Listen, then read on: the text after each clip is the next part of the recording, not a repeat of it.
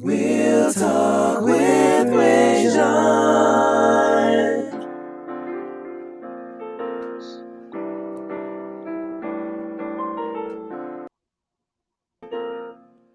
Yo, yo, yo, yo. Hello, world, and welcome back to Real Talk with Rajon, when nothing's off limits. You could have been anywhere in the world, but you are here with me, and I appreciate that. I am your host, Rajon Lewis. Now, here on Real Talk with Rajon, everything's debatable, so in any given week, we'll be discussing anything from sports to music to politics. You name it, we'll discuss it. Now, for those who are new to this show, one of the goals of Real Talk with Rajon is to shine a light on the great things that are happening right here in the Low Country. And tonight is no difference, there's no questions asked about it. The young man on the other side of this line tonight is definitely known for his work in the community. He's my friend. He's the state director of Blexit. He's the executive director of the Community Resource Center of North Charleston. He is Mr. Shakim Amin Aket. Thank you for joining me, sir. Yes, sir. How you doing, my brother? I'm good, brother. I'm good. So thank you so much for joining us tonight, man. First of all, I just want to start out by just asking, you introduce yourself to the people in the audience who may not know who you are. Well, man, my name is Shakim Amin Aket. Man, most of y'all know me. I've been representing in the city of North Charleston forever, man, all of my life. Man, I came up, just a regular young brother in the street, man, trying to find guidance. Ended up in the penitentiary, did some wrong things, came out, turned my life around, got back in the community, educated myself, started doing things for my people, finding ways to create opportunities for my people, myself, started thinking about ways to create generational wealth. I feel like I'm successful. I feel like I'm doing what I actually want to be doing. I feel like I'm in my element. Like I said, I'm happy. And my goal right now is to produce results. Now, I got a lot of projects we're working on now. Definitely, man. And we got some good things in the pipeline, man. And I know a lot of people are going to be excited. I love working with different nonprofit organizations. I love working with, people in the community, doing certain initiatives.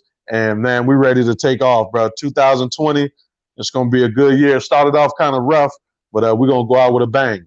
Absolutely. And again, for those who don't know, Shakim is the executive director of the Community Resource Center of North Charleston. So I want to start right there just by commending you guys on the work that you're doing. For those who don't know about the work that you guys have been doing in North Charleston, please give a little information about that. Right. So right now, man, with the Community Resource Center of North Charleston, man, me and Lewis Smith, man, we do a lot of stuff. So right now, we've been kind of limited in what we can do, right, because of the coronavirus scare and everybody's kind of going back and forth, but we got an after-school program, right? Just got a computer lab built, exceptional. I thank Colleen Condon. She really did put her foot in it and really helped, stepped up. We got some good computers. We're going to be helping out. I want to eventually turn that into a full-time private school. I want it to be a full-time private school where children can come in and be taught by the best, educated. We're going to see how it works.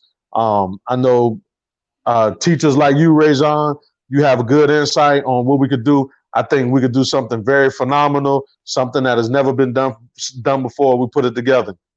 Community Resource Center consists of two parts. We have the social service aspect, where, we got the Just for Success program. I work with Austin Wilkes Society, the Federal Halfway House on the corner of Meeting Street and Reynolds Avenue. Young brothers and sisters, especially brothers like me who came out of prison, you might have been working out, losing a little weight, can't fit the same clothes that you had before you got in. So, we let them look good. The director, he calls me, hey, Shakim, what do you have? The guys call me, give them all kind of clothes, man. We got brand new clothes, brand new suits, shoes, everything they need just coming home. We let them, we hook them up. That's why we call it Just for Success. Of course, we got a diaper bank. The young women out there, man, a lot of times, young women struggle. Sometimes us as fathers, we don't take care of our business. We leave a young woman out there by themselves. So they need diapers and formula, man. Like I got three children, man, that were just in diapers in daycare. So I know from a father how hard it is, you know, if you don't make as much money as, you know, the average person does, it's hard to take care of them children, man, especially if you're a single mother. So we step in and do what we can to assist those in trying to, you know, make it day to day, man. You know, it's a hand up. You know, it ain't necessarily hand out. Then we got the food bank. That's our big project, man. That's really been booming right now. We get our fresh fruits and vegetables from the Low Country Food Bank, the largest food bank right here in the state, the most reputable food bank in the state. We get a ton. We've been getting tons and tons of food right now, serving 3,000 people, you know, a week. It's just been astronomical, especially with the job loss and the way how the economy is working right now. But we've been able to step in where the government has not stepped in. Man, we've been working with a lot of people, man. We've been working real heavy. North Charleston Police Department, shout out to Reggie Burgess. You know, Reggie Burgess, man, you know, as soon as I picked up the phone and called him, I said, Chief, this is what we need. Reggie Burgess was there. Assistant Police Chief Greg Gomes, man, the man has been awesome. You know, I mean, I can't thank him enough. North Charleston Police Department, they have been on it, and they really helped us out. They help us out. Sheriff Al Cannon, like I said, I call Al Cannon because we couldn't, I mean, delivering 15 tons of food, that's no small task. You know, you just can't pick up, you just can't pick up a pickup truck with a trailer and go get 15 tons of food. You can't, you can't do it. You know what I'm saying? You need a big refrigerated truck. You know, you need big, you know, 50-foot trailers to get the stuff. So, you know, it's beyond our capacity. Nevertheless, we had Sheriff Department. It came in, man. We've been working with City Councilman Jerome Haywood, City Councilman Mike Brown. Man, it's just so many people that we've been working with, getting out this food and trying to make sure that the people have. I love that, man. I love that. I love the passion that you put behind your work, you know, as a friend of mine. And I want to keep saying as a friend of mine. And I know the amount of hard work that you put into this. I know that, you know, at the center, you don't even draw a paycheck. You do this 100% as a volunteer, correct? 100%.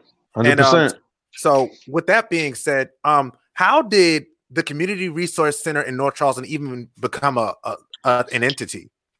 Well, you know, man, Teddy Pryor, county councilman, man, good brother. You know, man, we all was sitting down, and me, him, Lewis, man, Tory Fields, and we was renting a location from Pastor Goss at Destiny on Azalea, and we were just we were getting too big for that location. Shout out to Pastor Goss. We appreciate everything you did, but we kind of outgrew that location because we were, you know, bringing a lot of people in and we were growing. So, you know, we got with Teddy Pryor and we got together and put a master plan, and we got us a bigger building. You know, that bigger building allowed us to, you know, hold events, be able to work with other nonprofit organizations. We got our offices, man. We do anything you can imagine. That's what we do. So as our vision expanded and as our work expanded, the location and the business needed to expand. Absolutely. So that's how we ended up getting in that building and growing the Community Resource Center in North Charleston. That's dope, man. That's dope. And I just want to say, you know, just your reaction and the reaction to the COVID epidemic. What have you guys been doing to try to curtail some of the hardships that have been experienced by people with this virus? Man, it's been crazy, right? It's been crazy. One of the things, so luckily, right, since we were already doing what we do, just kind of getting into just kind of helping out in the community is something that we've always done. So it wasn't, we didn't have to forge a new path because we just continue to do what we always been doing. But we had to turn up the heat, you know, and we had to step our game up. Prime example, I know we caught a lot of flack last week because the large crowds and, you know, a lot of people was gathered around and our volunteers got kind of overwhelmed. And what I was trying to explain to people is that, you know, we normally open our doors and we get 350 people, you know, a week. Yep. You turn around and you open your doors one day and you got 1,500 people. That's a whole nother story. Yeah. You know, we had to really sit down and, you know, map out And then not only 1,500 people in general, you got to space these people apart. You know, people are frustrated. People are hot. People don't want to listen to what you're saying. You know, you're running out of food. You got people that get a little attitude sometimes. So it really kind of changed the way how we operated. And we saw that, you know, we had some areas of opportunities. So we kind of went back to the lab and said, you know what, let's tweak here, there, whatever. But we've been, a lot of people have been stepping up to the plate. Let me tell you something like this, right? A lot of people, you know, and it's not really a lot of people, you know, you got certain people who say, oh man, you know, they working with Summy, or, you know, they working with Al Cannon, and, you know, and they want to, you know, oh man, these people, you know, they working with Elliot Summy and Republicans, and, you know, a lot of people they have talked a lot of, you know, negative things.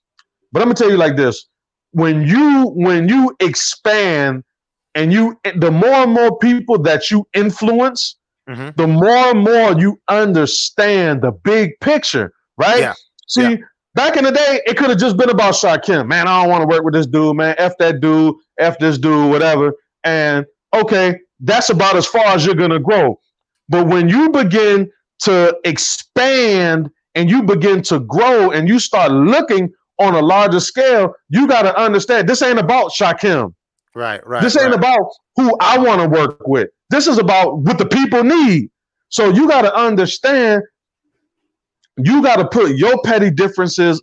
I put my differences aside with Keith Summy, because at the end of the day, we're going to have to work. That man is the mayor.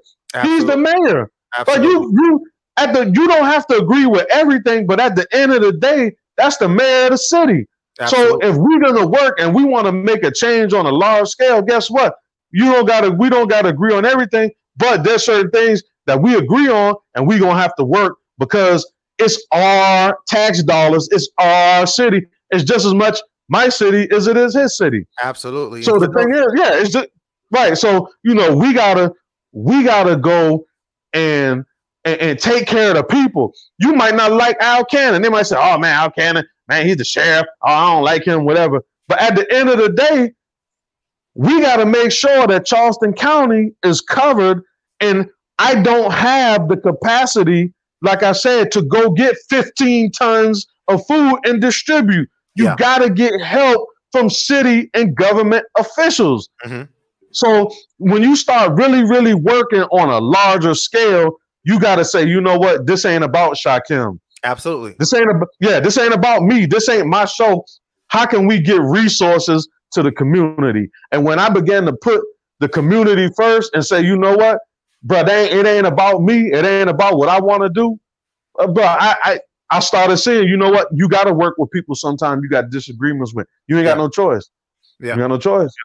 Well, I love that, man. For those who don't know, I just want to put that out there because I know a lot of people in different cities may be watching or watching it on the replay.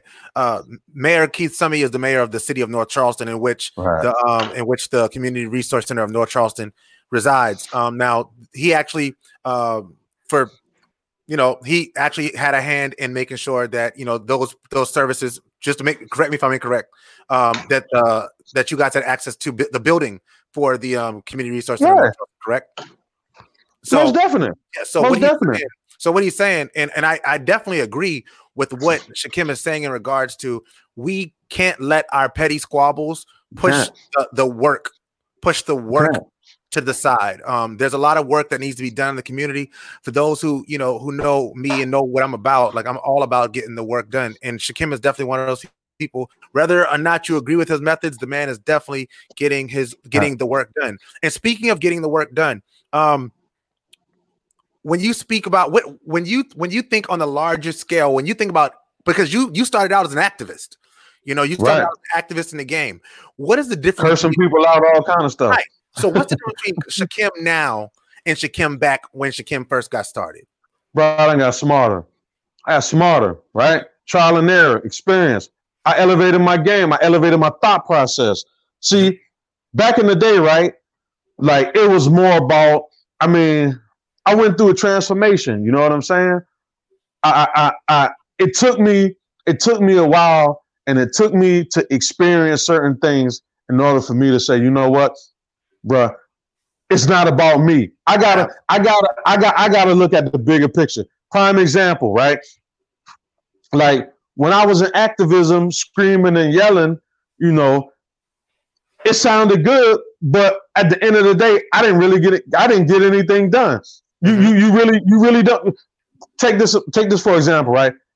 Everybody said I started South Carolina RBG, Okay. red, black, and green. Yeah. You know what I'm saying? I started that. You know, nobody. I was flying, and I still do fly my red, black, and green flag. That represents us as a people. But see, the thing is, it was more of a symbol versus substance. Yeah. Okay. See, people just want to fly it as a fad, and you know, so they could scream, you know, Black Power, and, you know, I'm black and I'm, you know, black this, black man, black this, black that. It's good to scream it, but are you really how are you really helping your people? Yeah. Yeah. Do you have programs that you could teach the children how to read, write, understand math, history? Do you have a program where, you know, you can talk about affordable housing, help people get access to better health care, you know, about the day-to-day things in life? Like you go in certain neighborhoods, the infrastructure might be bad. How can I help these people get a stop sign or a stoplight? Because their kids are getting hit or have to play in the middle of the street and they don't have a sidewalk. It's little things like that in our communities that we need. See, the talking and the that sounds good, but at the end of the day, you're not getting nothing accomplished. So, to be honest, and I'm gonna be honest with you, you know, and when we really had a lot of the red, black, and green movement going on, it's still there, you know, but it's not as loud as it was. It died off because people were just fighting each other. That's it. It was verbal black on black crime. They say, man, I don't mess with the white man, but all you see all day is black people arguing with each other, fighting with each other, you know, cursing each other out, calling each other names, disrespecting people, all of that. You know what I'm saying? So at a certain point in time, I had to realize, you know what? I can't stay on this level. I got to move up. Yeah. You know what I'm saying? I got to move up. Yeah, I can't stay with you fighting and arguing and you beefing because you fighting because the ancient Egyptians and the ancient Nubians, you trying to figure out which one of them came first, or what civilization in Africa came first, and you about to fight. You know what I'm saying? At the end of the day, it don't matter what African civilization came first. What are you doing? If you say you are the descendants of the builders of the pyramid, what have you built today? Wow, that's something. What are you building? That's something. Wow. So my mentality, I had to change up and say, you know what, bro, I gotta build something. Putting in the work is where you separate the men from the boys. Right. So you putting in the work. And that's the thing, man. It's easy to bash somebody and talk trash, you know, and I done did it so many times. And, you know, I done been the target and I done put the target on people. Right. But at the end of the day, when you start wisening up, you say, man, you know what? Bro, I wasted a lot of time and foolishness and I could have been building something. Wow. Could have been building something. So that's why right now, my whole thing is, we got to build something. What are we gonna build? What are we gonna build in North Charleston? What are we gonna build in Somerville? What are we gonna build downtown? Like, we got so much stuff, and I'm sorry I keep going on and on. Good. But word. Like another thing is this, right? Like all of this real estate in the area. Like, how are we gonna put our money together and establish something to where, you know, we can have something to pass down for our children? How can we pass down generational wealth instead of generational poverty? Because right now, when we die, we passing down generational poverty. Yeah. My children are inheriting my bills after death. They got to pay off this. They got to pay off that. My children are in debt, or our children are in debt when we die. So we passing down generational poverty. Mm-hmm. We should be passing down generational wealth. Yeah, man. Yeah. Man, that's a lot, man. Like, I mean, one, I can definitely tell, I've known you for quite a few years now. I think at least 3 years now. Yeah. In fact, I knew your family since I've been a little boy now. Remember your grandmama, bro. Yeah. Shout out to Miss Joyce, man. But yeah, shout out. We go back, in fact, knowing you, I've known you for about 3 years, but we've literally we've been in the same places since we were little. But I definitely know, I can see the growth that has happened in you in the last few years, man. And I've watched it, and I'm going to say it again. We're going to get to that other stuff. I don't agree with all your moves, but I definitely understand the heart behind it. No, we'll get there. We'll get there. Trust me. I'm still rolling it. But I definitely know the heart behind any move that you make.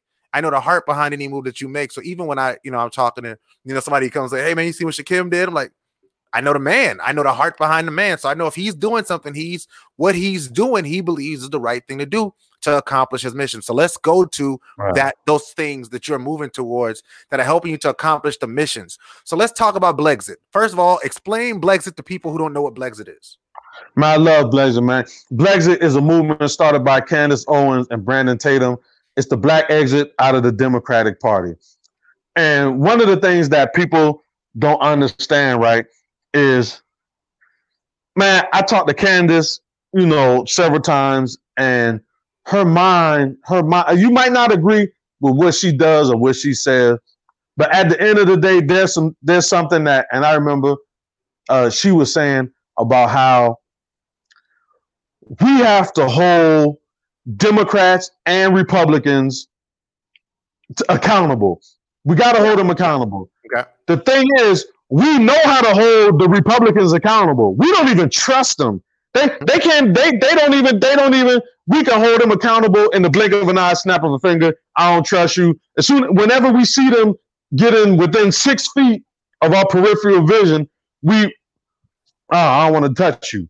Okay. How can we take that same level of scrutiny and apply it to a Democrat, a libertarian, a progressive? How can we take that same keen eye in which we see the faults of the right and take it and apply it to the left and both sides? We gotta balance it out. You know what I'm saying? We gotta balance it out. So I believe in the world of politics, we need Black people on both sides. Okay. We need Black people on both sides, because a lot of times, to be honest with you, like me, the reason why I'm more conservative in my thought process is because I'm not a fan of big government.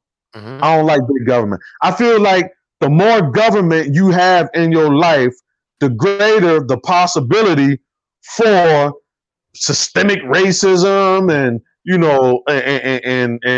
and discrimination and all of that. I feel like big government, you got to be careful, because when government starts controlling your life, then you can end up in a bad situation. Yeah. Prime example, just say I want to go into real estate, but I got a marijuana charge, and the government says I can't get a real estate license because I got a marijuana conviction in 2015. Mm-hmm. I believe that's the type of government oversight that really hurts us. Now, if I got caught, selling bogus credit reports or something crazy out of the blue and fraud in the mortgage industry, okay, yeah, then I should not be able to be a real estate agent. But yes, when the crime is in nowhere near matches the field that you want to be in, I feel like that's when government oversight is scary. It's like stop and frisk. When the government turns around and says, okay, we don't have to even adhere to the Fourth Amendment. If a police officer sees you and you look suspicious, we're going to jump out, we're going to pat you down and do a Terry stop, an investigatory stop. I think that's wrong. Government has always been known to overreach. So I feel like we got to be careful with how much power that we give the government. Okay. Also, I feel like the Democratic Party has turned into the oppression Olympics. Okay. I'm going to repeat that again. Right. I feel like the Democratic Party has turned into the oppression Olympics. Everybody wants to feel like they're oppressed the most.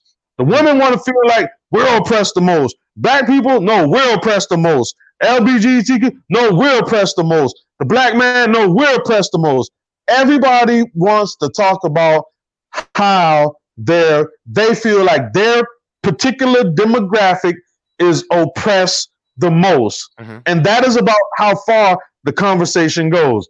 Everybody wants to be classified as disadvantaged, and everybody wants to be classified as we're underserved, and all of these terms that designate a title of impotency. You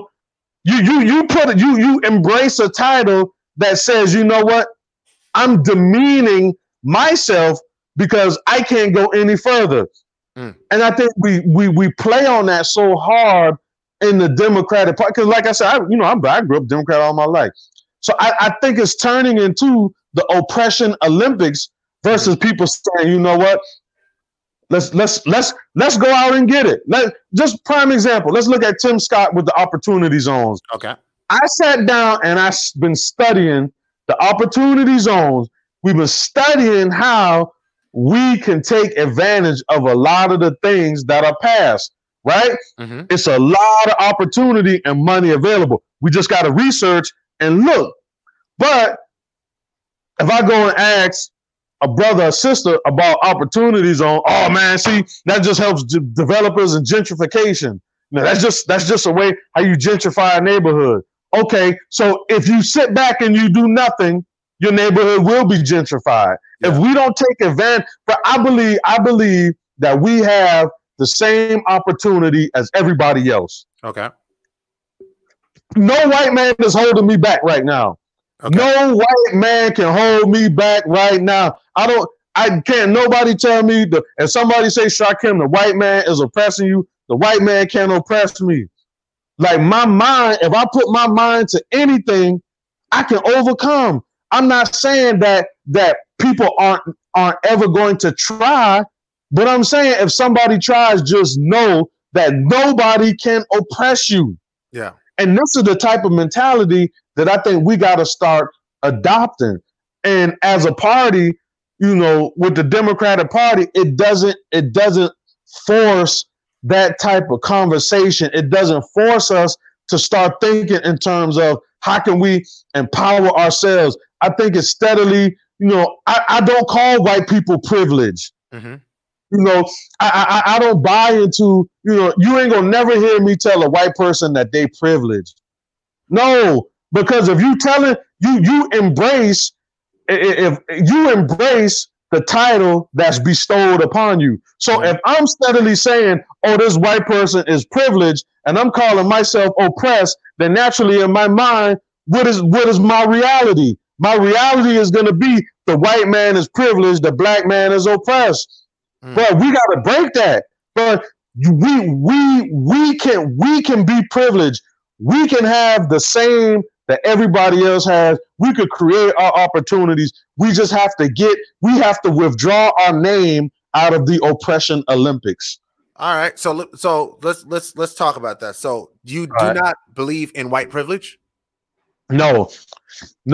Okay. No. So you do not. So I just want to ask a few questions. So you do not believe that just purely based on the color of a person's skin or the box that they check on a loan application, they're more likely to get a loan? Okay. So this is the thing, right? This is the thing. Just because somebody else looks out for their people, mm-hmm. I should be looking out for my people too. Oh, I agree. I agree. Yeah, I'm saying I could do the same thing. I could say, you know what? This is my homeboy right here. Yeah. I'm gonna look out for him, mm-hmm. which we should be doing. Yes. See, we should be doing the same thing, not necessarily, not in a bad way to where, I don't want to make it. We should never do anybody wrong, or we should never Nobody do right. anything. Nobody, yeah. Right. We should never do anything right. We should do, but you can't fault me if you can't fault me for looking out for my friend or the people who supported me. Like, I'm gonna look out for the people who support me. Okay, but I can fault you if systematically that's caused an achievement, education, and economical gap across the country. Right. I can do that, especially when there's certain things that are put in that have governmentally been put in place to stop those kinds of things from happening, and you're literally breaking laws to do those kinds of things. And when they're held to task, now, mind you, this is not me making a Democratic versus a conservative, because I don't think this is a Democratic or conservative issue. I think this, when we talk about white privilege, this is something that we have to look at as a country institutionally and say, okay, that's not good, and we can't stand behind that. Like we can't remove that from the equation. Like, people do look out for their people, right? I'll give you a great example, right? You have a relationship with the Summies, right? Because you have that relationship, they're looking out for you to make sure that you have the building that you have, right? That's not an issue, right? Well, not. I mean, not all the way like that, but I mean, like, it's, yeah. But it's, you know what I'm saying? Like, that's a good thing. You're my homeboy. So when I do my show, I try to make sure that I get my homeboys on before I get anybody else on. That's great. But I'm not costing anybody their livelihood by doing this. I'm not taking this opportunity. I'm not taking an opportunity from somebody else who could use it more than I could, and then looking on the other side and saying, ha, nobody's going to show you. Nobody's going to put you on a show. Nobody's going to put you on their camera, because, I mean, I'm nobody at the end of the day. Right. But when you create institutional structures that limit the capability of people to rise out of an oppressive situation, I mean, can we say that funny. Can we say that there are no structures that have been put in place institutionally to systematically oppress African Americans and people of color in our country for years? Okay, so this is the thing. There has been a structure, but the thing is, we get so caught up on studying their structure that we don't study our structure. And we should study our structure. See, there's a way out of it. Yeah. Amos Wilson, one of the best books that I read that taught me to understand how to build our structure or build a structure that can eliminate what they built, was by Dr. Amos Wilson, called The Blueprint for Black Power. Okay. So black people don't think, oh, that's racist. No, black people, because, black people, oh, that's racist. It's not racist. All he's saying is that there are ways that we as black people can create opportunity to build wealth and to reach back into our communities and to build up the communities where we live. See, I think we spend so much time trying to analyze how the white man set this up, the white man set that up, the white man set this up, but we don't sit back and say, you know what?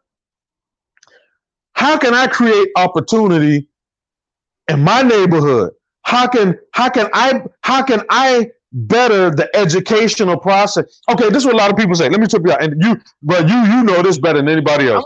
I'm with you. All right, check this out. Everybody say, man, black people, and I'm gonna address that, redlining. There's a way we can beat that. Dr. Amos Wilson talks about that in The Blueprint for Black Power. Mm-hmm. There's a way that we can create our wealth and use it. He talks about susus, where black people put our money together and it acts as a bank. If we turn around and we invest the money, and each person gets a chance to invest the money on their own, and they put the money back in the pot with interest. Mm-hmm. See, we don't see, the thing is, these concepts are foreign to us, but we can give a whole exegesis about redlining and how we're X'd out of their system, but we don't understand that there's a system that we can put together to help our communities to where we can invest Mhm. See, that's what I'm saying. We're Yeah. not solution oriented. Yeah. But let me trip you out. Let me trip you out. Right now, what I do, I made it my goal that I'ma support. Okay, no. Before I go there, let's talk about the schools. Let's talk about the schools. This what people trip me out. They be like, man, black people, we need our own schools. We need our own schools, man. You know, we need all black schools. They tell you that in a heartbeat. But right now, North Charleston High School is doggone almost an all black school. Chicora Elementary is almost an all black school. But do you see the people who running their mouth going in these schools and helping? You don't. You don't. You got black teachers right now who, if you really serious, you got black educators right now. You can say, you know what? How can I help you? How many people have went to a black teacher and said, how can I help you? How can we give you school supplies? Like, if you run out of something, let us know. We're going to put together a Facebook group to where we're going to support black educators, and we're going to give them the supplies they need if they run out. Right? Yeah. Right? Yeah. Okay. So how about he analyzed the fact that he had a Trump rally? Oh, I'm going to tell you. Listen, I'm going to tell you. Let me get to that. I love this. Let me tell you one thing. Let me tell you one thing about Trump. Let me tell you one thing about Trump that I like. Trump gonna shoot straight. He ain't watered down. Listen, I don't care about, all of the, see what they do. This is what they do, right? They question you about Trump. You can't name me.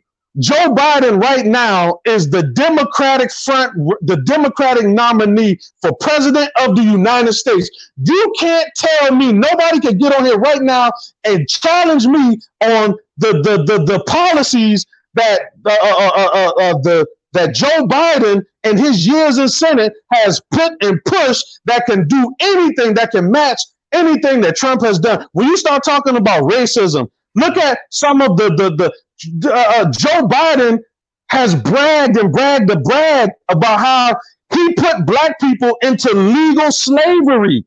Slavery with the crime bill. He hasn't bragged about that. He did. He apologized when he ran for president. He apologized. No, I want to clarify that point. Because that's something I want to make sure that okay. just a point of clarification, right? Just a point of clarification. Okay. The 1994 crime bill, which Joe Biden did author, right? Yeah. As we all know, the legislative process. We both understand the legislative process, right? When you write a bill a certain way, and it gets improved on the side that you write it. Correct? That bill now has to go over, right, through Senate, get approved by Senate, then go over to the House, get approved, get changed up, and get approved by the House. Then it goes to the president. So when Biden first wrote that bill, it was not to militarize the United States police force, which it did when it ended up being done. It was not to build more state prisons, which it actually didn't end up building. It built more state prisons, but it built less federal prisons. So it was designed to create less federal prisons. It also was designed to stop what was a really, really big, and this is something that really has to be understood. The level of crime that was happening in the early 1990s when this was happening. The NAACP championed this bill. The Black Caucus, every member of the Black Caucus voted for this bill. Every single member. They Democrats. Right. That's the thing. They Democrats. Right. They're not gonna stand up. They're not gonna stand up to white supremacists in their own party. Just like a lot of time the Republicans won't stand up to white supremacists in their party. Let me tell you something like this. I was in prison with people. I was in federal prison. I was in federal prison with people that were doing life sentences with $20 worth of rock. $20. Yeah, you can say, okay, these guys shouldn't have did the crime. But guess what? You can't justify giving a man a life sentence for a $20 bag of rock. And that'll be the three bill, right? You can't. And this is the thing. The Clinton crime bill, when he signed off on it, y'all know what? He took education out of the prison system. I was there. Pale Grade, you could no longer get your education in prison. They didn't want you to learn. He didn't.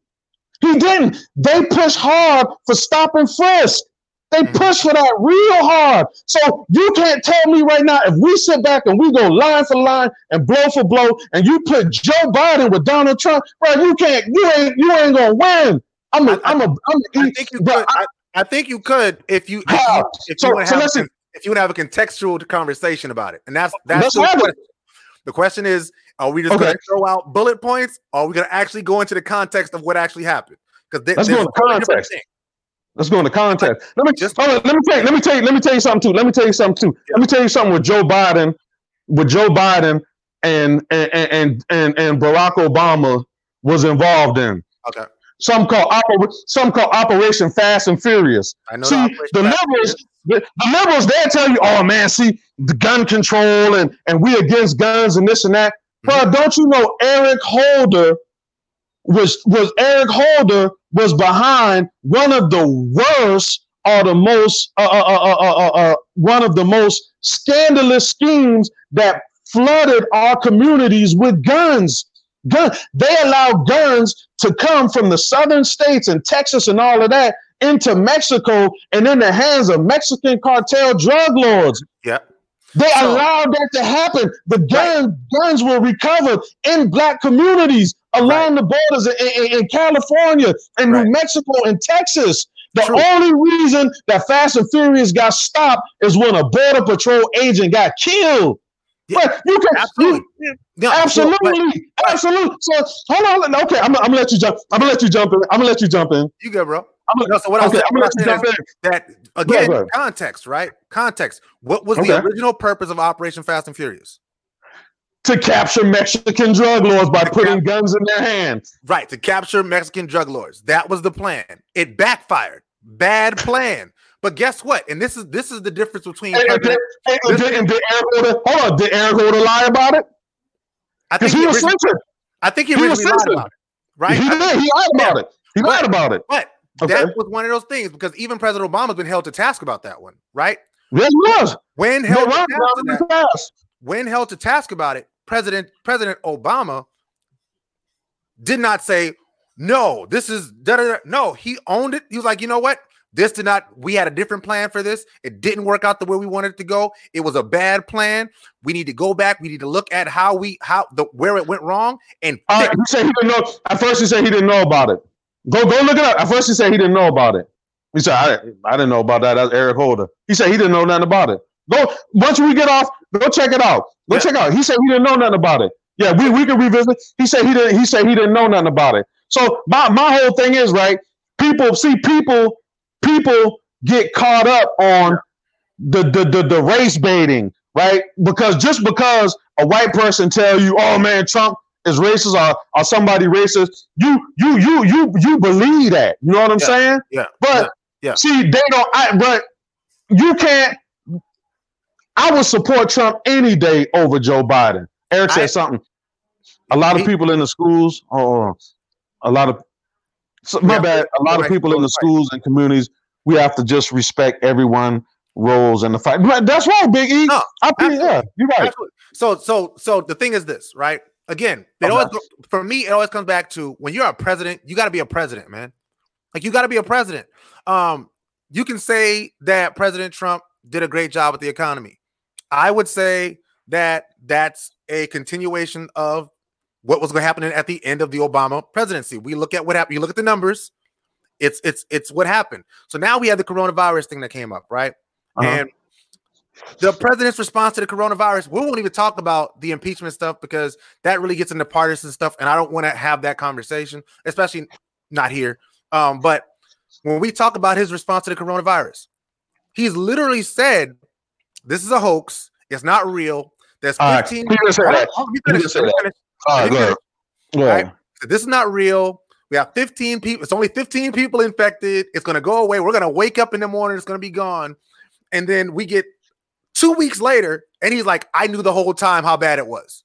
You can't do both things and call yourself a good leader. If I'm the leader, the people who I'm leading should at least be able to trust the words that come out of my mouth. And that's my problem with our president. And I always respect the fact that he's our president. I'll never disrespect the office of the presidency. I am a former military member, so I have a certain level of respect for the office of the presidency. But there are certain things that our president has done that have not been presidential. This coronavirus, the way his handling of it, is one of those things. The fact that he's not even allowing the most educated person on the topic, Dr. Fauci, to speak about this topic on the stage or in front to other people anymore is mind blowing. Dr. Fauci just spoke. He just spoke the other day at the press conference. Let me. Yeah, the other day he just spoke the other day. Yeah. So let me tell you like this, right? Yeah. Man, the coronavirus caught everybody off guard. Absolutely, it did. Can't nobody say Democrat, Republican, everybody was caught off guard. Agreed. I remember even we think when President Trump said something about the coronavirus during the State of the Union address, nobody really took it serious, you know. And so that's what they say. Oh, here the pandemic team. The pandemic team. What they could have did nothing. Just check this out. Okay. Let's say that. Let's look at the pandemic team. Obama put together a pandemic team, right? Yeah. That's what they say. Look at the deaths from the swine flu and Obama. Look how many Americans that died from the swine flu, the H1N1, and all of that. Mm-hmm. The numbers pale in comparison to what we have now.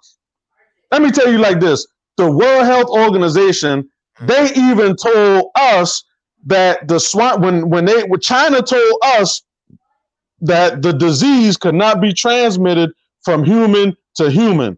Mm-hmm. That's what they told us. That was in December. Mm-hmm. The information coming out of China was bogus. So nobody knew. I even posted a video on my timeline when Nancy Pelosi at the end of February, she jumped on and said, oh, no, it's not that serious. Everybody come visit the Chinatown. We got everything. Go on my page. She said that. So none of them, Trump, Pelosi, all of them, nobody can see. Hindsight is always 20/20. But when you look at it, none of our politicians, nobody was talking about it on the Democratic side, on the debate stage. The Republicans ain't really been talking about it. It caught everybody off guard. Agreed. Trump, and does Trump say a lot of stuff that I'm like, oh my God, what did he just say? Of course, everybody does. People in his own party disagree with him. Yes. I mean, it's just like there were Democrats who disagree with Obama. They didn't. Everybody like Obama now, but when he was office, and I know all them people that like Obama. I agree. They like him now. Yeah. But so my whole thing is this. For one, at the end of the day, no matter who's in the chair, bro, we still should win. We gonna do work. We do work regardless. That's the thing. Like we do work regardless. That's why I can't tie myself to this guy. I can't tie myself to this guy because everything that I stand for as a man and as a human being, he goes against. All right, so you stand for Joe Biden, right? You stand for Joe Biden? I'll stand by Joe Biden. Yeah. Oh, let me ask you this. Yeah. Joe Biden said that he likes when little kids rub on his leg at the pool and play with his leg. Context. No, that's what he said. Context. Let's keep it again. And he said he likes when little kids sit on his lap. Right. So. I mean, come on now. Bruh. What grown man brags about he like little kids at the pool rubbing on his leg, playing with his hair, and he like little kids sitting on his lap? But that's suspect. But come on now, that's suspect. Context though, because that he said that. Now again, context. Right. I can make anybody sound crazy if I take their words out of context. Right? Come on now, you know you can't. Bro, that's his words, bro. Yeah, but you can't. You know you can't do this with me though. You know that. Come on. I mean, I don't know, man. I don't trust nobody like that, man. I can't stand. See, Creepy Joe, man. The dude, I don't know, man. I just can't. I can't get with the dude, man. If the man, listen. If this dude says something, and you know me, me. if this dude said something that was harmful to kids, or that he was into hurting little kids or into molesting little kids, would I stand behind that person? I know you wouldn't. I know you wouldn't. But see, you kind of. But see, the thing is, all right. Let me ask you this: when Joe Biden said Barack Obama was the first mainstream black person that's clean and articulate, did you agree with that? No, but I also think that white people don't know what they be saying a lot of times. You know that, man. Oh, No. Whoa. We talk microaggressions. We being 100. You my bro, so we do this. Right? Right. Microaggressions. We know, like the movie Get Out. My man was like, I voted for Obama both times. So I would have voted for him for a third time. There are people, white people especially, and correct me if y'all think I'm wrong, they say things that they don't realize what they're saying a lot of times. I don't like that, but I understand it.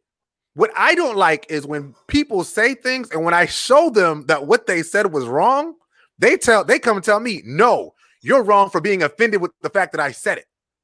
Impact versus intent, right? Impact versus intent. If I say something to you that is disrespectful, right? Or if I say something to you that I don't mean disrespectfully, but you take it as me disrespecting you, I automatically, as a man, should be like, my bad. I didn't realize that went that way. I'm wrong.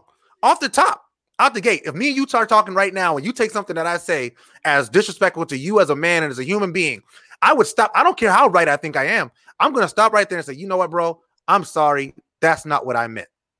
Right? You know me well enough to know that. I would stop. So let me ask you a question. When Joe Biden was on the debate stage and he was talking about education, and he said that basically mothers in the inner city, we need to bring DSS in to help them learn how to be parents and all of that stuff. He was the corn pop one. He said that's what he said. I mean, no, the corn pop was the kids rubbing on his leg and stuff. No, that wasn't corn pop. Corn pop was like the first and second debate. Corn pop was like the first and second debate. I think that was the same debate where Kamala went after him. I think it was that debate.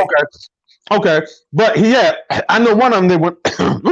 One of them they went against him. But Joe Biden was like, "Yo, for education, we need to bring DSS in the homes of single black women to teach them how to raise their kids. We need to keep on the record player at night and play the record player." That's the corn pop one. That's the corn pop. Okay, so did you agree? Do you agree with that? That we need to bring DSS in the homes of black women and keep the record player on at night. So I haven't seen again. But I think this is much. I mean, I think this speaks to a larger point. Everybody has their warts, right? Everybody has their warts. That's not a great statement. I don't think anybody on Biden's team was like, "Yo, you nailed that point." I don't think one person thought that. But what I do think is this. I think that Joe Biden is the type of person that if he got into office, he would, one, listen to people smarter than him. He seems to be somebody that would genuinely, one, there's not a whole lot of white dudes that would have sat 8 years behind a black president, not criticized him once, not came out and tried to undermine him. I can't think of a whole lot of people that would have done that. Even looking at Mike Pence, I don't think there's a whole lot of people that sat behind Donald Trump and did that. So I think that deserves a level of respect for Biden. I think Biden has the intellect to know that I don't know everything, right? I don't have to be the smartest person in the room. That's what I see from Joe Biden. He doesn't have to be the smartest person in the room all the time. President Trump, on the other hand, has to be the smartest person in the room all the time, even when he's not the smartest person in the room. He has to be the person with the thing to say that people are going to talk about. And if you look at his history, and this is again me talking about the things that I disagree with when it comes to President Trump. I think for me, I can't back what he stands for.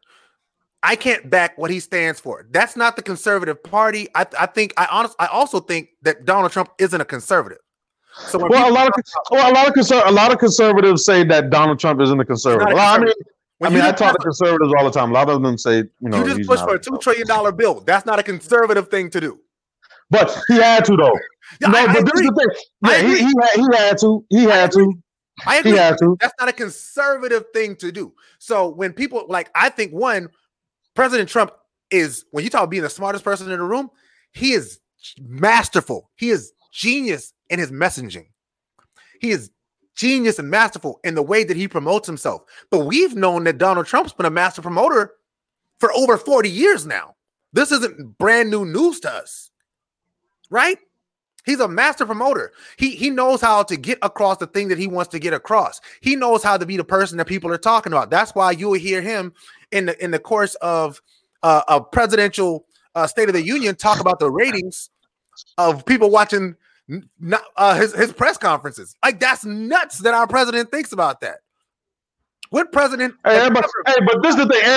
Everybody want good ratings. Everybody want good ratings. That ain't nothing new. After every presidential, speech or State of the Union, they say, okay, well, this had more ratings than this and that, this and that. The president doesn't say it. But the president doesn't say it. Well, this the thing.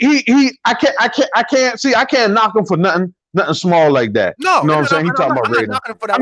I'm just saying that his concern, I think his concerns are in the wrong place. Now, does he have a team of people around him that I believe could do a good job if he would let them? Yes. I believe that he has a team outside of the director of HUD, which is nuts, and the director of education, the secretary of education. Outside of those two people, they know what their mission is, and they go out there and they do their job when it comes to that mission. So when you talk about straight up conservatives, cool. All right. But that guy is not a straight up conservative. Well, like I said, I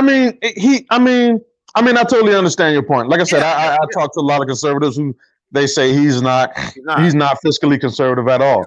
My whole thing is, at this point, I can't trust Biden. I think Biden has dementia.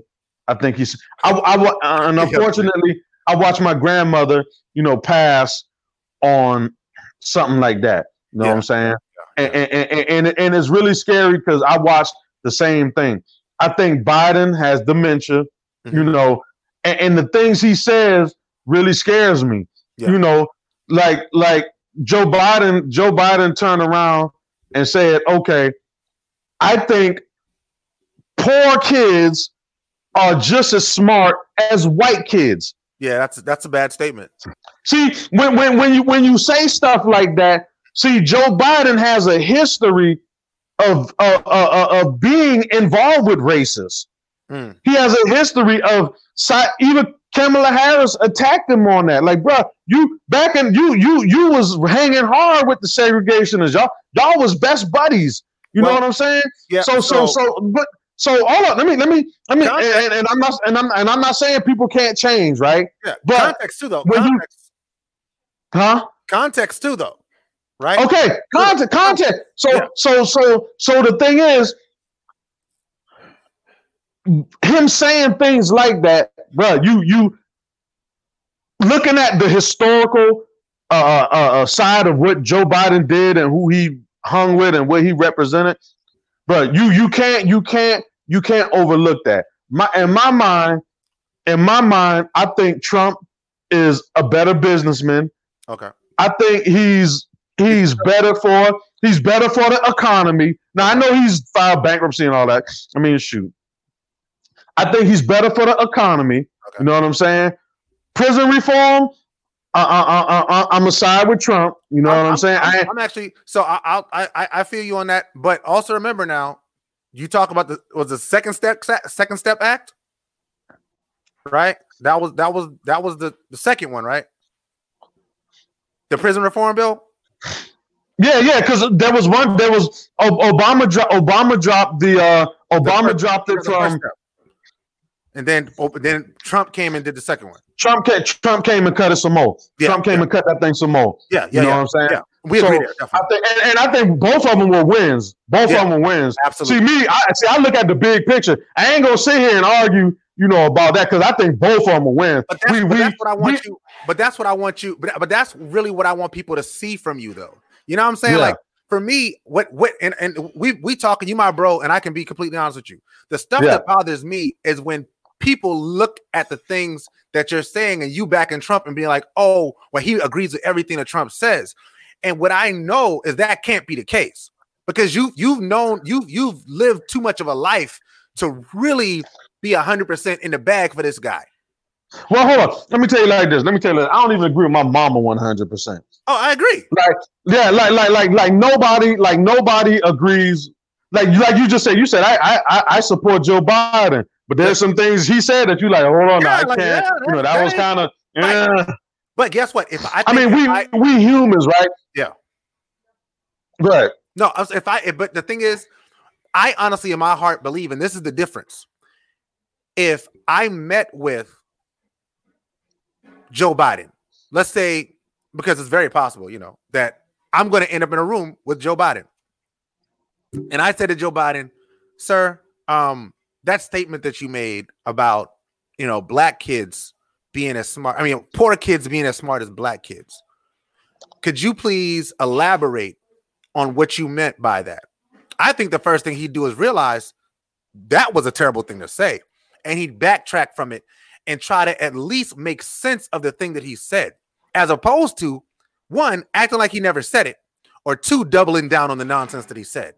And that's what we've seen from our president, which is the things when I talk about the things that I try to exemplify as a man. When it comes to my children, I teach them, if you make a mistake, you own your mistake, you apologize for your mistake, and you improve on your mistake. You don't make that same mistake twice.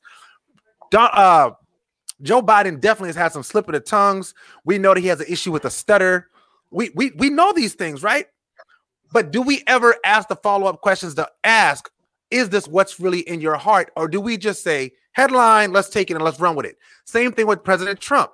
If we ask President Trump about something that he said, he either says, I didn't say that. He'll say, I didn't say that.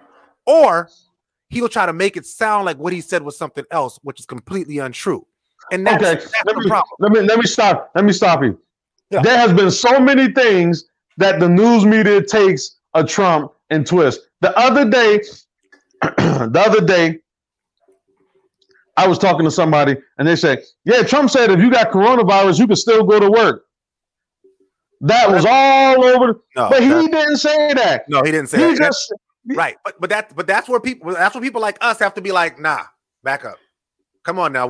We'll give you credit for the stuff that you did say, but I'm not gonna give you credit for stuff you didn't say.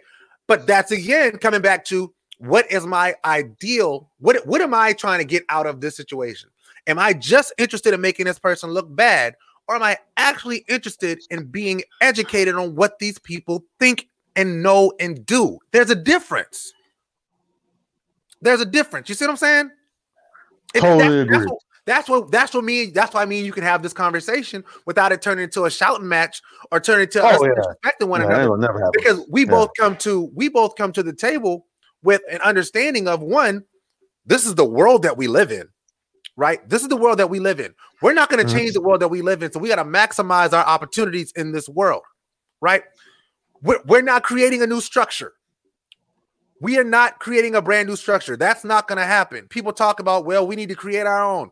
Cool. Well, once y'all develop the program that's going to be our own program, that's going to be a viable option to allow us to be sustainable on our own, including our own police force, military, agricultural system, economic system, education system, and all these other systems that you need to have a functionally a sufficiently functioning society, then yeah, holler at me and I will jump on board with you. But what I'm not going to do is let this whole world that's existing with us in it, with my children in it, with my children being educated in it, with my jobs being paid for by it, but with people that I know being imprisoned by it, and say, oh, well, we're going to completely ignore that system and build our own.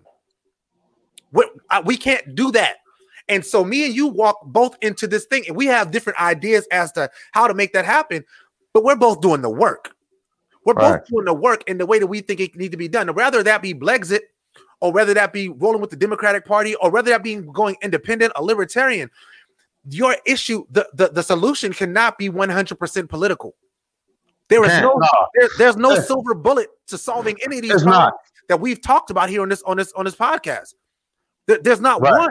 Whether it be like we can vote the greatest president of all time into office, but there are so many people down the line that gotta be right in order for them to be able to have any impact. Look at the last 2 years of President Obama. They said, we're not letting you do nothing, bro. We're not letting you do nothing. We're not gonna let you select any Supreme Court justices. We're not gonna let you approve any bills. We're not gonna let you do nothing. You can sit there, you can get on Air Force One, and you can fly around this country as many times as you want to. You can give as many speeches as you want to. You can send us as many bills as you want to. But McConnell said, nope, nothing. So what that tells me is people like us, however we operate, and I think you're absolutely right that we have to have people on the others, and I always say the other side, people as conservatives who are also speaking towards the issues of African Americans. I want to ask you this because I don't want to stay there too long. What do you say to people who say that as a conservative, there's no way you can speak to the issues of African Americans? Like if you're at a biker rally, right? Because there's a video of you speaking at the biker rally, right? How do you advocate to those people that there are issues in the Black community that they need to also care about and advocate for? The same way you talk to a liberal and talk to them about issues we got in the community. It's the same thing. Yeah. Same thing. The same thing. I'm gonna tell you like this. You know why I support Chris Cox and Chris Cox, good guy, biker. He started the Bikers for Trump movement. Chris is a good guy. I'm gonna tell you like this. Everybody was capping for Joe Cunningham. When has Joe Cunningham has never spoken about Black issues. Joe Cunningham has never stepped foot in the Black community. Never. Ain't even Joe Cunningham. Yeah, he might talk to his Black constituents, but Joe Cunningham ain't never stepped foot in the Black community his 2 years he's been in Congress. Okay. You ain't all Joe Cunningham talked about is offshore drilling. So you know what? Guess what, Joe? I got somebody who I'm gonna talk to, and we're gonna put you to task. See, we're gonna force your hand now, because see, Chris is willing to come and talk to the Black people that Joe Cunningham won't talk to. Chris is ready. Chris Cox said, I'm ready. Shakim, I'm ready. Mm-hmm. Let's go. See, the thing is, we take them and we say, okay, Chris Cox, you know President Trump, you and Trump cool. How are you going to get behind an initiative for prison reform? Because Trump talked about prison reform. Yeah.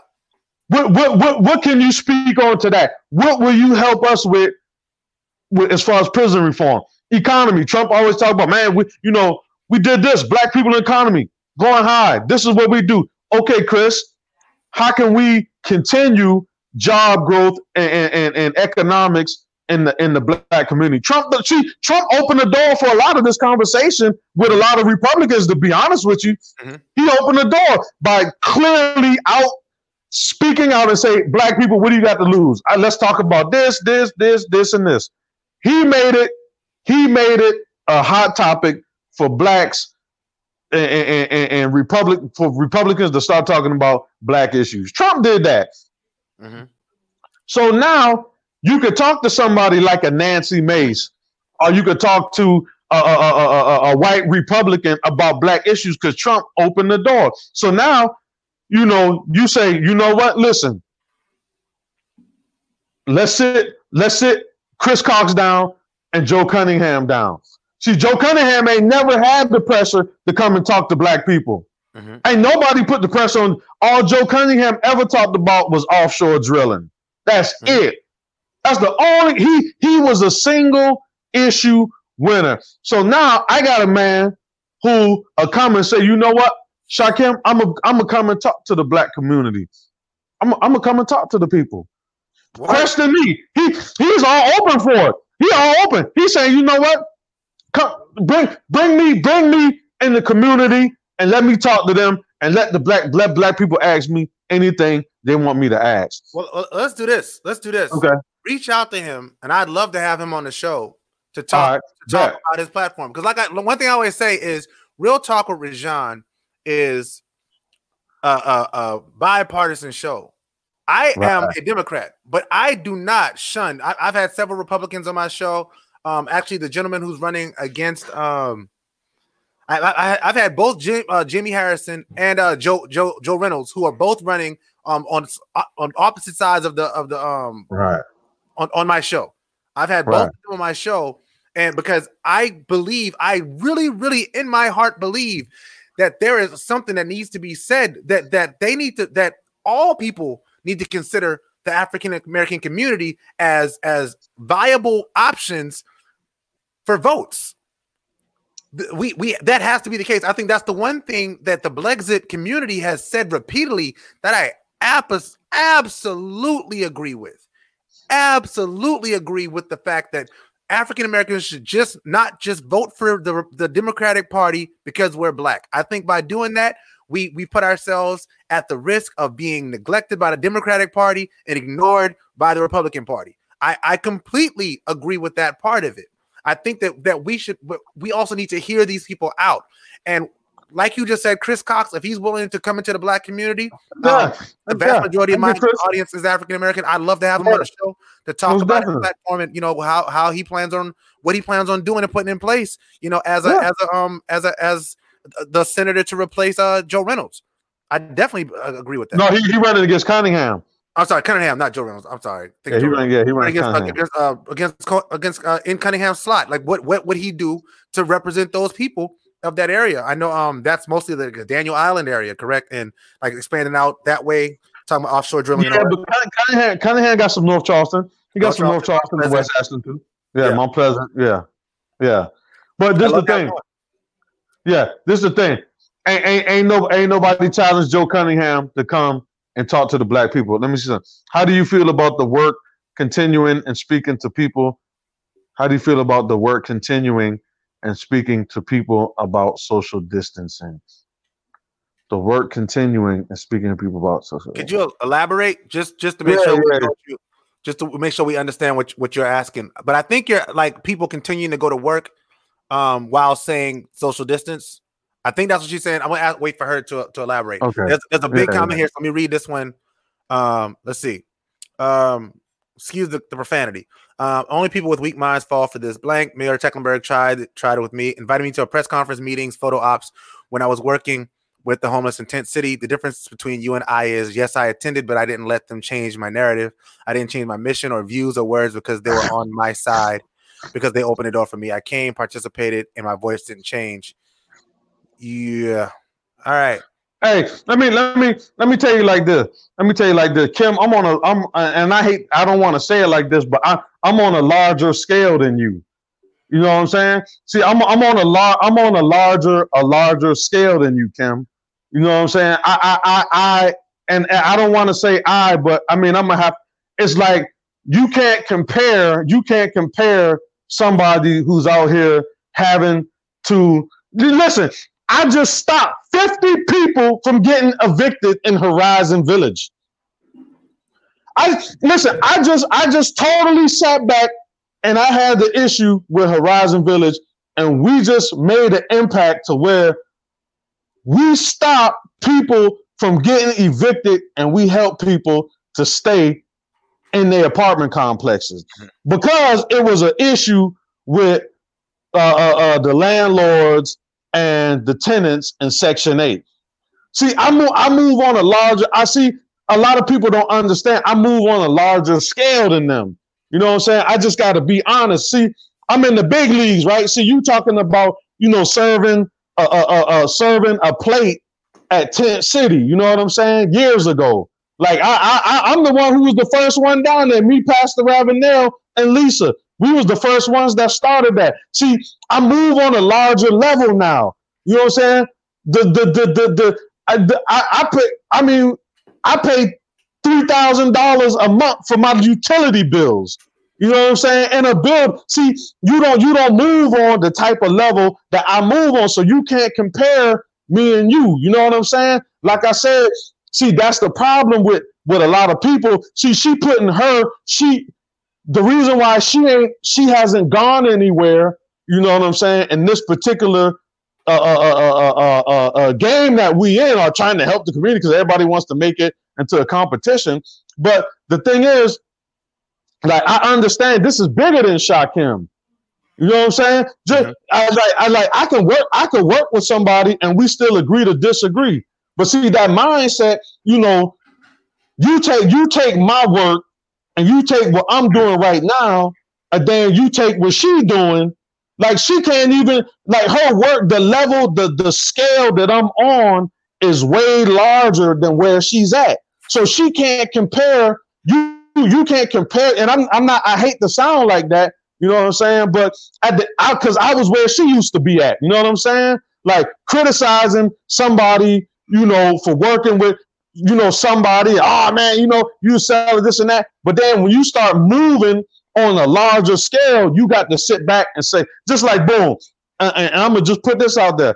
I'm about to start, you know, I don't want to put it out, but I'm going to put it out there. But I'm about to attack the affordable housing game. That's my next move. Mm-hmm. My next move. Shakim is going to be building affordable housing. That's the next move. So you know what? I got to talk to certain developers who we might not see eye to eye. You know what I'm saying? Mm-hmm. But at the end of the day, the people going to benefit from the affordable housing. Yeah. You know what I'm saying? It's going to be areas where people can live. Like that. That's the next step. See, when you move on another level, and when you move on higher levels, you can't think small. You know what I'm saying? Yeah. You can't think small. You go and you talk as a diplomat. Hey, this is what I believe. This is what I like. You know, hey man, we make it happen. You know what I'm saying? But I can't move the way how they moving, because they, you know, you fixing a dinner in your house and taking it outside to a homeless person. I done left that. I done left that years ago. You know what I'm saying? Now I'm trying to build institutions. You know what I'm saying? Mm-hmm. I'm trying to put together, you know, computer labs and STEM programs and stuff. See, I'm not moving on the level that they on no more. Yeah. So I don't want to say it. I don't want to. You know, yeah. I don't want to sound like that. But I'm not on that level that they on. You know what I'm saying? I know what you mean, and I know what you're trying to say, and I know what you're trying to not sound like. Right? Yeah. So I know. Right. I want to stop right there to say this real quick. Right. There are levels to the game. There are levels to every game, to every facet of life. There's levels, you know, to home ownership. There's levels to business ownership. There's levels to even in the nonprofit sector. When you go from from you know, working say in youth development, I go from just working with kids to getting my 501c3 to you know, being able to receive government grants, to being able to become a government contractor. There's definitely levels to what we're talking about, right? There's definitely levels to what we're talking about. But what we don't want to do, right? And I know this is not what you were trying to do, so I want to make sure I clarify. Yeah, you don't want to. Yeah. Each level is important, though.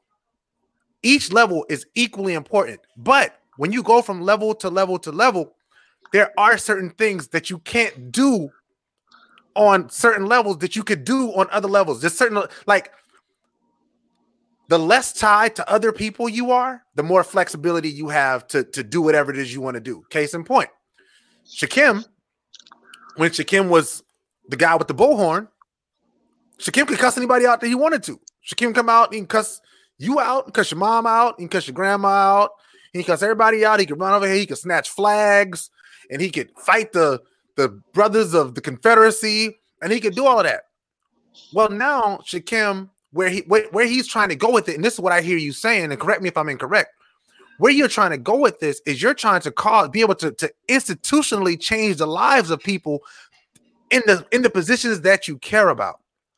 And in order to do that, there's certain people you're going to have to work with. There's certain got you, there's bro. certain entities you're going to have to engage that you otherwise wouldn't have had to. And I can understand that. And I want to say again, do I agree with 100% of your moves? No.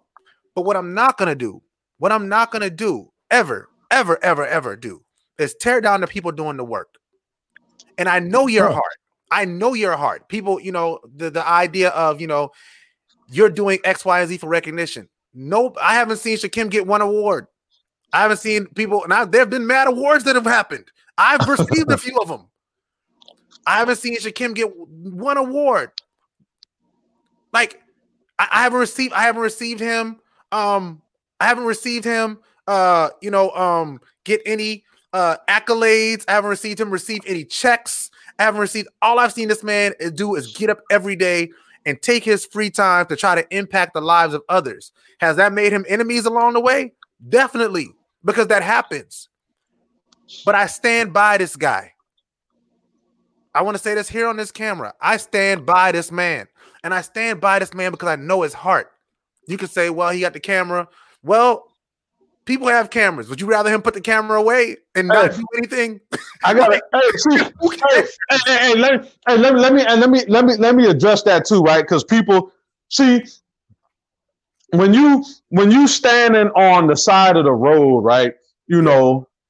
Giving out dinners. I used to do it too. I was the man. I started off giving out blankets 1:00 in the morning at the Super Stop. I'm gonna be honest with you. When I was going to the North Charleston Super Stop feeding the people, nobody was out there. I started that. Nobody was out there. Now, on any given Sunday or Saturday, you see people out there. But I'm gonna tell you like this: it's a difference for me having if you get you're not gonna go and get a $20,000 grant and you can't show none of your work. Absolutely. You can't. Absolutely. You can't go to no reputable person or people and say, you know what, man, I want you to give me $30,000 for a project that I got that I want to do. Yeah. Yeah. They're gonna be like, show me what you're doing. You gotta be able, it's another level. See, it's a difference. Yeah, it's a difference when you gotta start, keeping taxes, keeping record of donations. Moving into the nonprofit world is a different monster because now, because when people, you got to have people got to know you and see. You got to have tax information to show people. You got to be able to have paperwork. You got to have pictures. I mean, you got to have your website running. You got to be able to show people how you moving. So a lot of people there say, "Oh man, them boys for the camera and this and that." But see, it's a different, like you said, it's different levels to this. See, when you get on a level where you dealing with 5 and 6 figures, and you trying to get 30,000, 50,000, are you trying to get money to pay administration fees for volunteers to help people out? You got to be able to show this stuff. You can't go to a person who's saying, okay, we got a $60,000 grant, we're going to give out. I can't just go and say, okay, let me get that. And, they're going to say, well, how do we know you're doing this? Where's your paperwork? How much donations you had in the past? Mm-hmm. What's your budget look like? What's your forecast look like? Yeah. You know what I'm saying? You got to show you got programs going on. So like I said, people, when I started moving up and going into a different stratosphere, I started seeing like, whoa, like I'm in new territory. Mm-hmm. You know what I'm saying? This ain't no you with the bullhorn or I got my mom cooking dinners on the stove and me walking outside. But we getting 15 tons of food. But the food bank would never just give us 15. Ain't no Negro gonna walk up to the food bank and say, we need 15 tons of food. They're gonna be like, who are you?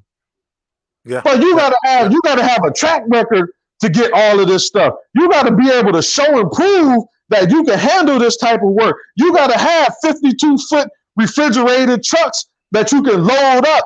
They don't think on that type of level because they don't understand. You know what I'm saying? Yeah. They don't understand. How I guess this is my question. All right. How do you get the people who believe what you believe? who believe in the work that you do and also want to see that work thrive and grow, how do you get them in? You're frozen, so make sure you get back somewhere where you got a signal because I can't see you. How do you get those people? You still here? Hopefully you're still here. How do you get those people? I'm back. Okay, I think it went out. Sorry, okay, yeah. What I was asking is, how do you get those people who believe in the work that you do and want to see your work thrive? How do you bring those people on board to what you're doing and get them to understand how what you're doing is going to add to the collective good?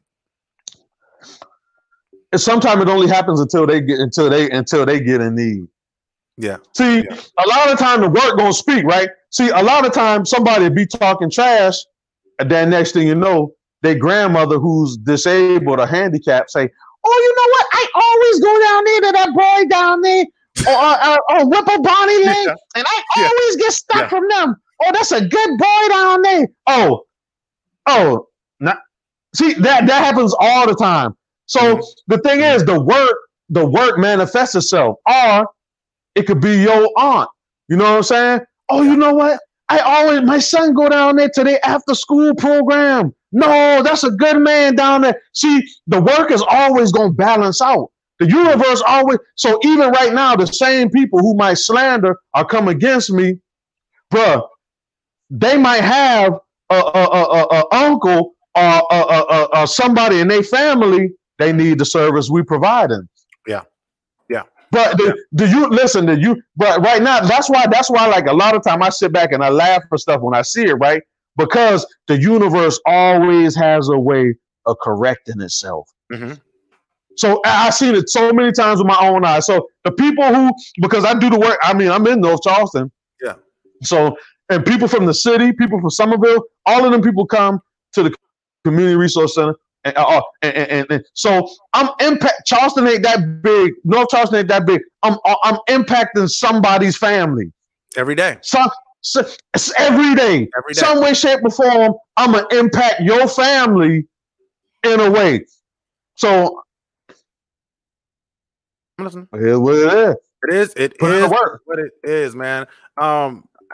We could do this for hours, bro. Yeah, like, I know you gotta go, man. I know we could do this. My wife just called me. It's 10 o'clock and I haven't eaten dinner. Oh, man. I want to go ahead, but I want to, before I close, man, I want to give you an opportunity to make your closing statement, to the audience. Thanks everybody who's watching, but I'll do my close in a second. I just want to make sure you get your opportunity to make your close to the audience. Okay.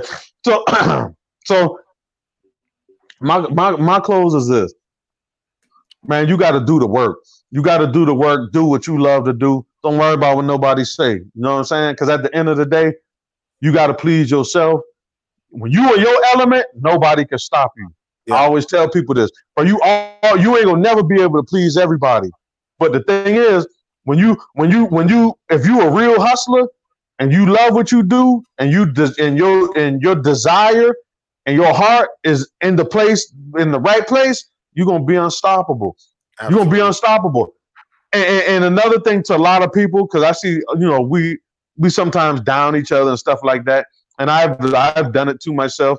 And, I apologize to people who I have done. Yeah. But this is what I'm going to tell you like this.